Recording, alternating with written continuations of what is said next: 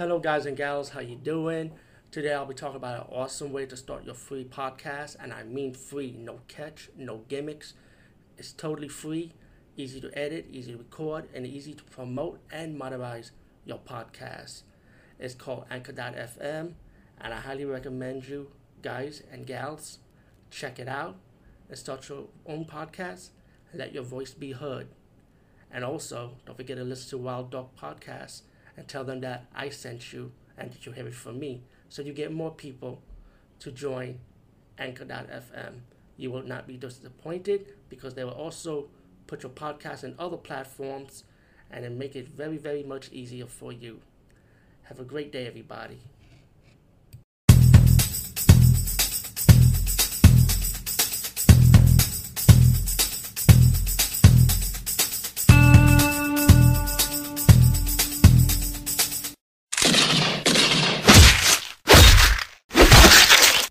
Hey guys and gals, what's up? Welcome to another Boss of Action segment. And today I'll be getting back in the early 90s, a movie called Invasion Force, which is like one of those B-campy action movies. But, with a silly plot line to it.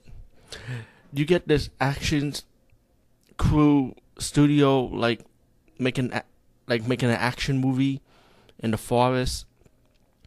And one of the actors, she's considered to be a bad actress, because the actor that's kind of like a Rambo knockoff can't work with her.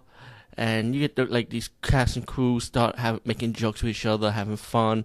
Suddenly, you get Richard Lynch's character, who's the villain in this movie. He plays like a terrorist, and they come to the forest, and they start knowing that there's people in the forest, they could ruin their plot line. They could ruin their plot to take over the world pretty much. So they start killing some people, the cast and crew, while some of them knows what's going on. Decide they have to work together. They have to fight them off.